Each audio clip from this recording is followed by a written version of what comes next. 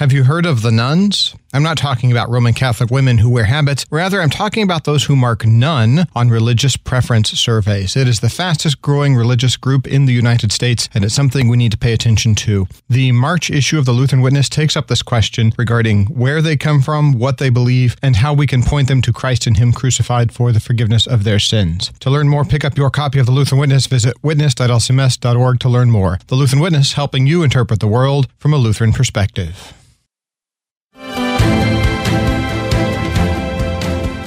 I think the new ethic is founded on the volatile and non-transferable platform of human emotion. It's purely visceral, feelings and sentiment, which are themselves inscrutable. The problem with CRT is that it has the same problem that the white nationalists do. Just define everybody by their race and not who they are as an individual. Where you have the white nationalists doing this and you have the critical race theorists doing this, they're just doing it in different directions. But given the challenges that black families face specifically, I don't think it's too much to ask for the leading civil rights organizations to talk more about the importance of the black family than they do about the importance of Planned Parenthood's agenda. And the only way he can justly forgive is by paying the price for those sins himself. And so this is the way humanity can find meaning and purpose and know right from wrong, and that truth's only found within Scripture. Young Lutherans ages 4 and 6 learn the evening prayer from listening to Issues, etc. I thank you, my Heavenly Father, through Jesus Christ, your dear Son, that you have graciously kept us. If you know someone who, when asked about the religious affiliation, says, well, I don't really have one, none of the above, so to speak, well, then you know a nun. It's the fastest growing category, religious category in the United States. It's still not a majority, but it's faster growing than any other religious category. So statistically, you know some of those people, maybe even some of them are your friends or family or your co-workers. So do they have no spirituality at all? And if we look at them as a group, what have they replaced God with? Turns out for a lot of them, it's politics and government. Welcome back to Issues, Etc., coming to you live from the studios of Lutheran Public Radio in Collinsville, Illinois. I'm Todd Wilkin. Thanks for tuning us in. We're going to talk about the God of the Spiritual Nuns with Pastor Peter Burfeind, author of the book Gnostic America. And then a little bit later, Dr. Adam Koontz, author of a column for the Lutheran Witness titled A Sacrifice for Our Children, will discuss parental sacrifice and Christian education.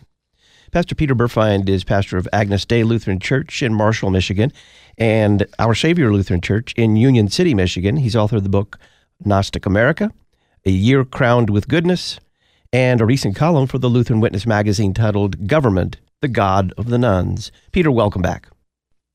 Thanks for having me on again, Todd. Are the spiritual nuns, are they irreligious? They're irreligious in the sense that they don't hold to any specific established or institutional religion. And there's a very specific reason for that. It's that for 150 years, we've been taught by our philosophy, by just the subtle teachings of our media, the catechesis of our culture, that all forms of religion are false, are pharisaical, are elusive, aren't real. But yet they have some sort of a spirituality. They have a internal drive to understand that there's a greater meaning in the world. And unfortunately, they're just not finding it in church. Therefore, you could say they're definitely irreligious, but they don't lack faith. They definitely have a faith, but it's not in any established religion, any sort of established theology or doctrine. It's a very nefarious thing. Well, what I'm arguing in that article is that very often those inchoate spiritual feelings manifest as political movement or take form in activist political activity. So explain how the government has become the God of the nuns. This is a long story, and it goes back to actually a Lutheran character named Hegel that we can talk about later. But essentially what it comes down to is that the belief is that history is progressing in a certain manner. I mean, just think of the entire phrase progressives. The concept of progressivism assumes that there's a telos of history. And when I say telos of history, what I mean is that there's an end goal of history. There's a place that history is moving towards. Well, if you get rid of God, if you get rid of the idea of God, then who's going to set that telos? Who's going to decide what that is? So what's replaced it is this kind of nebulous idea of the spirit of history. And again, that goes back to this philosopher Hegel that we can talk about. But there's this spirit of history that's moving things in a certain direction. And as one by one, new people have higher consciousness of where things should go, then pretty much you get a critical mass of people that can affect change by the democratic process through politics and through activist government. They can literally change the world and lead it towards these progressive ends in which the world is literally a better place, a better governed, a place without war, a place without pestilence, a place without famine. And eventually utopia is possible for us. And there's a lot of people believe this, and it goes against science because science has no telos. Science only is descriptive, telling us what is, but through this kind of legerdemain or magic, they turn science into a prescriptive thing that tells us, well, this is the direction we're going at. So if we keep on this track, eventually we'll have transhumanism, we'll have all these wonders in the world that'll essentially give us eternal life here on earth. So essentially then, humanity or the human spirit or the collective human soul becomes the replacement God. What warnings does Jesus make about government taking the place of God? Well, that's what's interesting, because when we read Matthew 24 and Jesus's eschatological teachings, we kind of disconnect. There's four things that go hand in hand that end up being the four horsemen of the apocalypse in Revelation. And we always look at the first three horsemen are war, famine, and pestilence. And then we kind of disconnect the next one from them, which is false prophecy or antichrists. But first off, when Jesus talks about the end, he says that war, famine, and pestilence will always be going on. Those things are going to be going on till the end of time. Those are the beginning of the birth pangs. They're always going to be going on. Well, part of that curse, you might say, is also false prophecy or antichrists. And antichrists and false prophets always fall on the heels of those other things because they promise that they can save the world from those ills. So when people are smitten by famine or pestilence or warfare, they look to a leader who's going to save them from that. So essentially, there's a mantle or an archetype of a savior that Jesus represents. And he's not the savior that we worship in the Bible and communes with us sacramentally in the church or is the body of Christ in the church. But it's a mantle or an archetype that anybody who can assume the position of saving the world can bear on his shoulders. So he becomes kind of the answer to the problem of the world. And the world believes that, hey, this political figure, because there's always a political figure, he's going to answer these problems politically. This political figure will save us from all our ills. And that's essentially what Jesus's warning is a political messiah, someone who's going to solve the world's problems, essentially solve the problem of sin through political means. How do the Apostle John's warnings about the ancient heresy of Gnosticism apply today? So the question is how can we take this character Jesus, who is clearly a first century Palestinian who did his work in the first century, and we believe to be continually present with the church sacramentally and through the word, and the church is the physical manifestation of Jesus Christ in the world today. That's a very defined, distinct, denominated thing, which is Jesus shaped by his body and blood, formed and framed by his body and blood in first century Palestine, and then now through his literal body and blood in the church, and also the entire incarnational aspects of the church today. If you want to know where Jesus is, you can point to something and say, there he is. And today that means the church. So how do we get to the point where the government now can bear the mantle of being a Christ-like entity that will save the world from all its ills? And the answer to that is what St. John writes about the Gnostics. And he says, the Antichrist is anyone who denies that Jesus Christ has come into the flesh. Now he's talking about the Gnostics, but look what's going on there is Christ, or the word Christ, no longer has any connection to the flesh and blood of Jesus Christ. The term Christ, or the name Christ, is not so much the name of a physical person, but it's a mantle or an archetype. It's something purposely not related to the physical. being an archetype or a mantle, it's something anybody can bear. Christ is not a person. Christ is kind of a figure that comes up throughout history that saves the world from its ills. And the world will be primed for such a figure if they believe that there's going to be this kind of messianic character in the world today who's going to rise up and save the world from all its ills. And this actually could swing back to our Lutheran understanding of the Antichrist, because who would be such a figure? It could, it might be the 12th Imam that the Muslims are waiting for. It could be the Messiah that the Jews are waiting for, or it could be the Pope. He could be a unifying figure like that could unite all people together and kind of create this, hey, we're going to bring a political solution to the world's ills here and now. But it's this Gnostic understanding of Christ that, the way I put it is, Christ leaks out of his flesh and blood and becomes this kind of nebulous, fuzzy archetype or numinous thing, that mantle that anybody can bear, that's going to be a savior of the world. What can we learn from Martin Luther's warnings about the millenarian movement of his day? He was concerned about it, and it kind of would eventually morph into the troubles we have today. Yeah, absolutely. I mean, through pietism and then Hegel putting his pietistic ideas into practice. So Martin Luther dealt with the Gnostic spirit in his day, and he did it through this group of the Radical Reformation, and it's broadly under the category of millenarianism. What is a millenarian? A millenarian is someone who believes in the 1,000-year reign of Christ on earth. As such, they believe in sort of this political fulfillment, or this political fulfillment of Christ's promises to end war, famine, and pestilence. Now, it's rooted in a monk or a monastic figure in the early Middle Ages. His name's Joachim of Fiore, who believed that there are three ages in history: the age of the Father, the age of the Son, and the age of the Holy Spirit. The age of the Son was the church age, and that would be the age of priests, doctrines, pastors, ministers, sacraments, anything that puts the gospel to form. But Joachim of Fiore distinctly believed that we were moving beyond that age. We're moving from the church age, the age of the Son, to the age of the Holy Spirit. And during the age of the Holy Spirit, people would have direct contact with God. No longer would we need the church or the sacraments or the word as a mediation point between God and his people, but the Holy Spirit would bypass that and work directly on the human heart. Well, if you believe that, then there's clearly a fuzzy line where God ends and you begin. Now, whereas before it was a very clear line, God ends where Christ is. Now God ends, well, in my heart, in these feelings that I have in my heart. That goes back to Gnosticism. That's classic Gnosticism, that God kind of communicates directly in your heart. However, now we got something new, a new dynamic.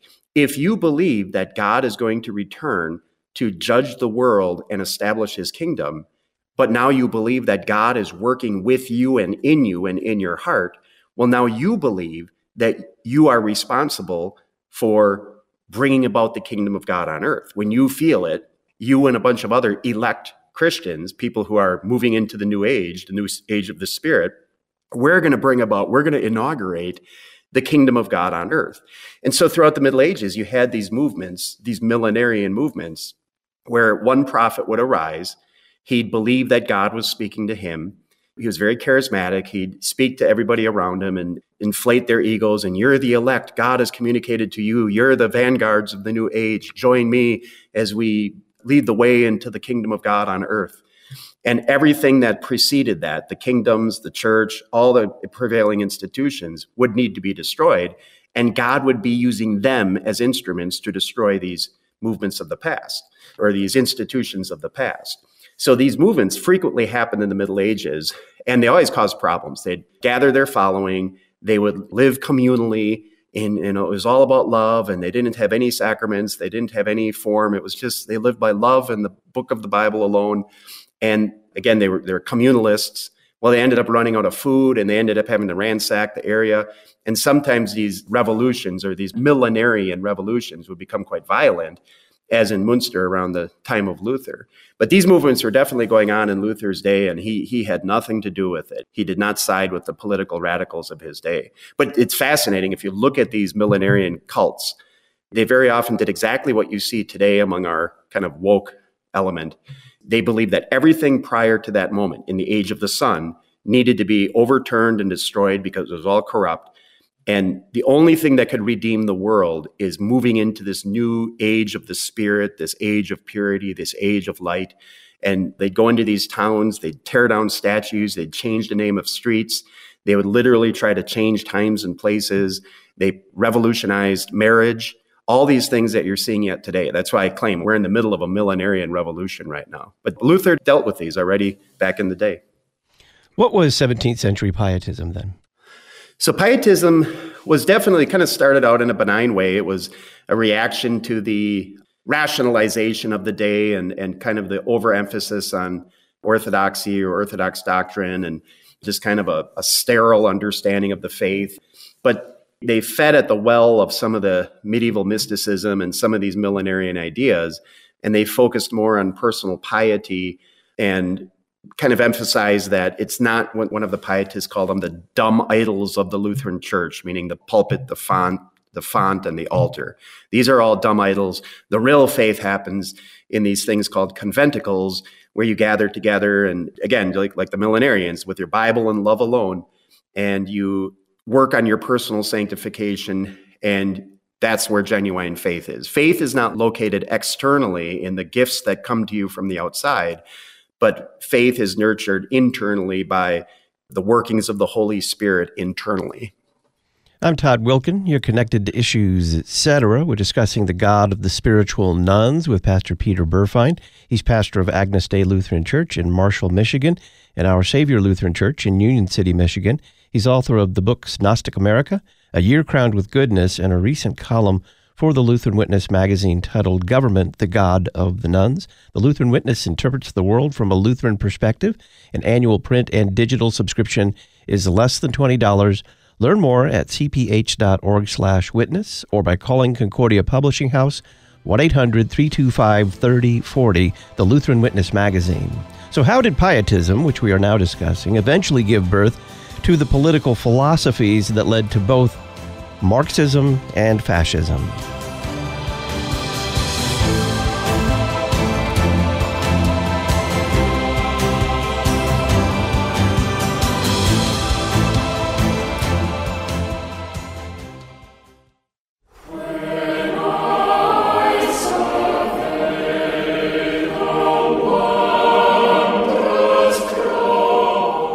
Listen to the best of the church's music for the season of Lent at LutheranPublicRadio.org.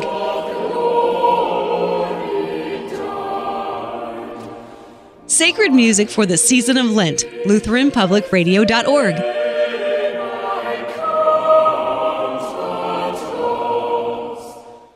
Do you know the fastest growing religious group in the United States? Is it Roman Catholics? Nope. It's not Protestants either. Rather, it's those who mark none on religious preference surveys. They don't belong to any particular denomination. They still believe in some sort of spiritual being and reality, but they don't believe and don't claim adherence to any particular religious group. The March issue of the Lutheran Witness picks up the question of the nuns. To learn more, visit witness.lcms.org. The Lutheran Witness, helping you interpret the world from a Lutheran perspective. Spiritual and religious. You're listening to Issues, Etc. Is your child struggling at school? Are you thinking about homeschooling? Would you like help knowing what to teach and how to teach it? The Simply Classical curriculum from Memoria Press provides an enriching, step-by-step classical Christian education for students who have autism, learning or behavioral difficulties, ADHD, and more. You'll find everything you need, including daily lesson plans to guide your way. Learn more at simplyclassical.com. Use LPR23 to save on your order. simplyclassical.com.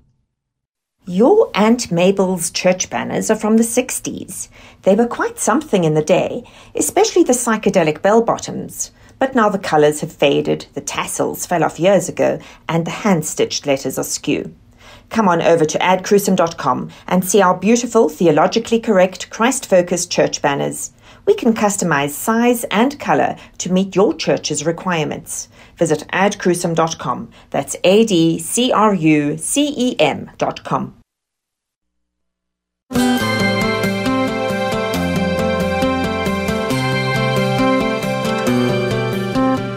We're discussing the God of the Spiritual Nuns with Pastor Peter Burfeind. I'm Todd Wilken. This is Issues, Etc. Peter, We were talking about pietism before the break. How did pietism eventually, even with its kind of innocuous beginnings, give birth to the political philosophies that led to both Marxism and fascism? So this is a long story that actually goes back to certain views of basically salvation and its relationship to the political environment. And it actually goes back to an ancient discussion between Augustine and Eusebius, the historian of the Christian church. Eusebius was centered more in Alexandria and Egypt. And he had more of a belief that he was a very strong cheerleader of what was happening at the time, which was Rome was becoming Christianized and the emperors were becoming Christian, and the politics of the day were being strongly influenced by Christianity. So he was a supporter of that and kind of crafted his theology to say, hey, this is a good thing, and this is how God is going to manifest his will on earth. He's going to work through the politics of the day. Along with that, however, comes this understanding of salvation that worldly institutions, or even if it is the church, whatever, has the capacity to make people better. So if you have better people running the government, you're going to have a better world and a better society. Well, doing that, eventually you're going to bring about a perfected society.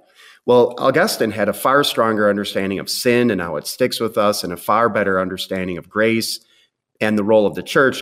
As he said in his City of God, there's two entities. There's a government and there's the Christian church. And the Christian church needs to be the Christian church. That's where God's gifts are given out. That's where grace is given out. Well, anyways, how do we take this forward to pietism? The pietists went with the view of Eusebius. They went with this idea that if we personally can become better and better and more sanctified, and if we're running the government, well, it stands to reason then that we can make a better society. Now, there's a parallel to this in our own experiment of American government when the Puritans were basically English pietists. Well, they believed that we're all sanctified, we're Puritans, we're pure, therefore we can create a better England. We can create a New England. They set up New England as a place to be the new Israel, the new Jerusalem. Pietists had a similar dynamic going on, and a lot of the early pietists believed that through pietistic government, they could actually make kind of like this ideal utopian society on earth. And so the pietists definitely had a political aspect to them. One of the most famous pietists who inherited these pietistic ideas was a philosopher named Hegel. And he grew up in a city called Württemberg. He inherited these pietistic ideas. His challenge in his day as a philosopher was to make these pietistic ideas palatable or acceptable in an Enlightenment age. See, in those days, it was the Enlightenment and science reigned and science was king. You couldn't just take your pietistic ideas about the Holy Spirit sanctifying us and say, hey, this is the way we're going to make the world better. You had to kind of frame it or reframe it through these kind of Enlightenment scientific ideas. So he came up with his philosophy, which was essentially a secularized version or a demythologized version of pietism and millenarianism that now take away the names of God, the Holy Spirit, the three ages, the higher consciousness or sanctification, and rename them as things like the spirit of history is moving us. Higher consciousness replaces sanctification. The political movement or political activism replaces what would go on in the church. And eventually, the government will take over those responsibilities that the church used to do, such as catechesis. They'd take over education. They'd take over charity work through welfare. They'd take over hospital care with government-run hospitals. And so that laid the foundation for this idea that political movement can essentially replace the church and bring about a utopia, a kingdom of God on earth. Why do these messianic expectations for government inevitably lead to violence? So before I said that if you believe, again, if the line is fuzzy where God ends and you begin, because it's not fuzzy when you believe in Jesus. God ends where Jesus ends, and that ends where his body and blood is, and that ends in the church, sacraments, and in his word. Very formal, defined place where God ends and you begin. And the relationship between you and God is by way of gift, pure gift. He gives, you receive. However, if you move into the third age, like Joachim of Fior's third age, and you no longer have the church and its sacraments, but the Holy Spirit works directly in your heart. You believe that you are God, that you're working with God, that you're cooperating with God. Well, one of the major functions of God, one of the major things he's going to do is judge the world. And if you do any kind of reading of the Old Testament, this morning I just got done reading Nahum, kind of an obscure Old Testament book, but if you read Nahum, God doesn't have very pleasant things he's preparing to do to Nineveh. And God is a God of judgment. God is a God of wrath. God is a God that has done some highly destructive things in the world, like flood the entire thing. So if you believe you're God or that God is working with you, you can legitimize you being the hand of God's judgment on the earth. So the people that haven't evolved to the next stage, or the people that aren't the elect, or the people that are rejecting the divine movements in history, they're not just people that have a different opinion. They are people that need to be eliminated from the world because they're getting in the way of the new world coming. And every totalitarian movement has had this understanding.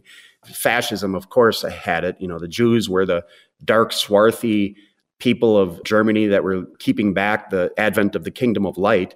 Communism had the new man, and, you know, the old man, the capitalistic man, needed to be destroyed. And progressivism isn't as violent, obviously, like that, but it's definitely got this idea that, you know, you either evolve or you die. You know, you need to go with the times, and you need to accept the coming new age, or you're just going to be ignored and abandoned, and you're not really even truly human. Christians can't look at the world that way. Christians look at our enemies, and Christ tells us to love them. We don't look at anybody as unevolved or unworthy of God's love. What is the false hope that the nuns have for government? How would you summarize it? Well, if you look at history, which unfortunately a lot of millennials have not had a lot of good history because of their education, otherwise they'd have a little bit of wisdom just looking at communism. But if you look at all these totalitarian millenarian movements going all the way back to Joachim of Fiore, every one of them fails. The revolution in Munster, the New England experiment, communism lasted 70 years and then failed. You know, fascism ended in a bunker in Berlin. All these movements, they provide a lot of hope. And it's sort of the pattern that we see in evangelicalism, quite frankly, where you get some movement, some new idea, some new method of sanctification, and you go to the weekend retreat and, wow, this is going to be awesome. And 3 days later it fails, and you realize that you're the same old sinful human being with an old Adam hanging on you that you got to deal with.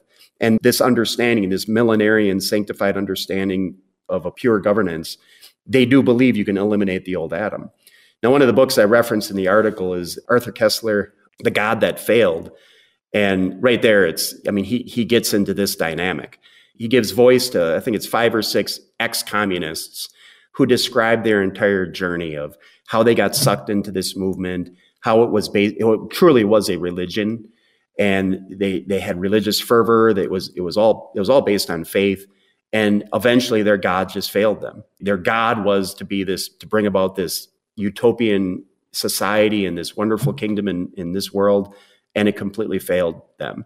That's a good book to anybody that wants to kind of see how this dynamic works. It's called The God That Failed. And that's what happens when you set yourself as God, which is what it really is setting up yourself as God. That God will always fail. How is Lutheran theology uniquely equipped to respond to the failure of government to satisfy the hopes of the nuns? Because we have that clear line where God ends and we begin. That is the belief of this government as political messiah or political saviors, that we are going to save the world. We're going to make the world a better place. But man, if you just read any account of young people that, we're going to change the world, I'm going to go do this, do that, and the other thing. I'm reading right now, I hope I get his name right. It's Michael Schellenberger or something. But he was an environmentalist.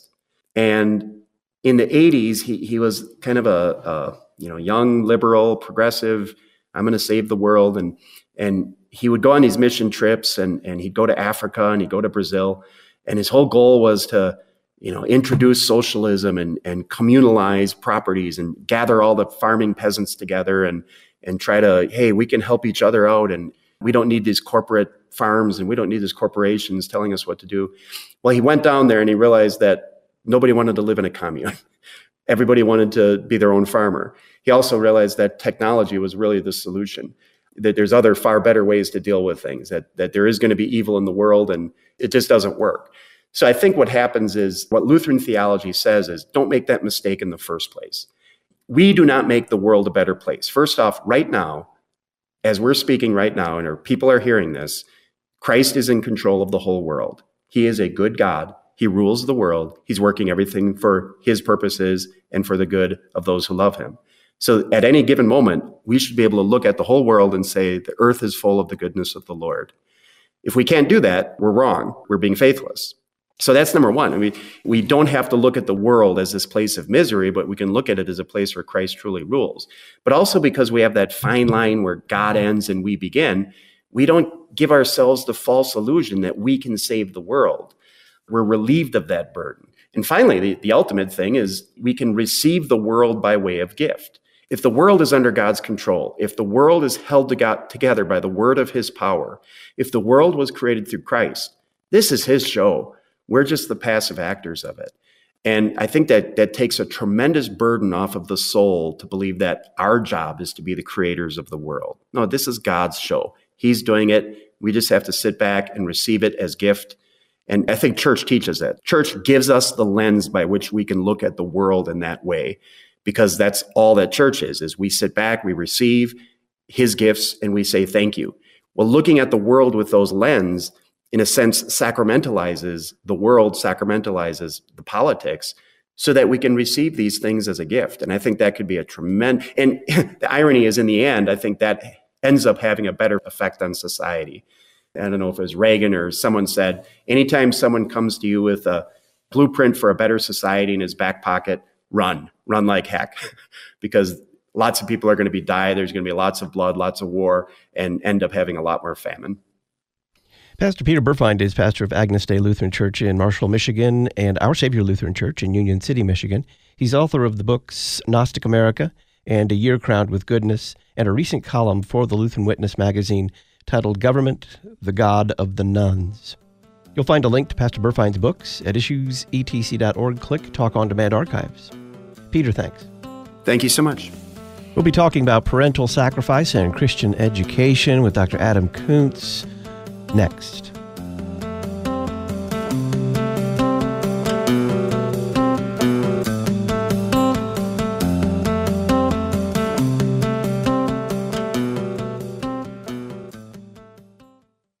Abide with me, crown him with many crowns, hark the herald angels sing.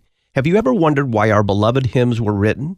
The Issues Etc. Book of the Month for February is Eternal Anthems, the story behind your favorite hymns, Volume 2. Learn more at issuesetc.org or by calling Concordia Publishing House 1-800-325-3040. This new resource includes background on 50 hymns, Eternal Anthems, the story behind your favorite hymns, Volume 2. Save the date. The 2023 Lutherans for Life National Conference is October 11th through 13th at the Holiday Inn Cincinnati Airport in Erlanger, Kentucky, with visits to the Ark Encounter and Creation Museum. Look for more information in early 2023 at lutheransforlife.org/conference. Lutherans for Life, equipping Lutherans and their neighbors to be gospel-motivated voices for life. lutheransforlife.org. Hope Lutheran Church in West Jordan, Utah is a congregation that embraces the doctrinal and liturgical heritage of the Reformation.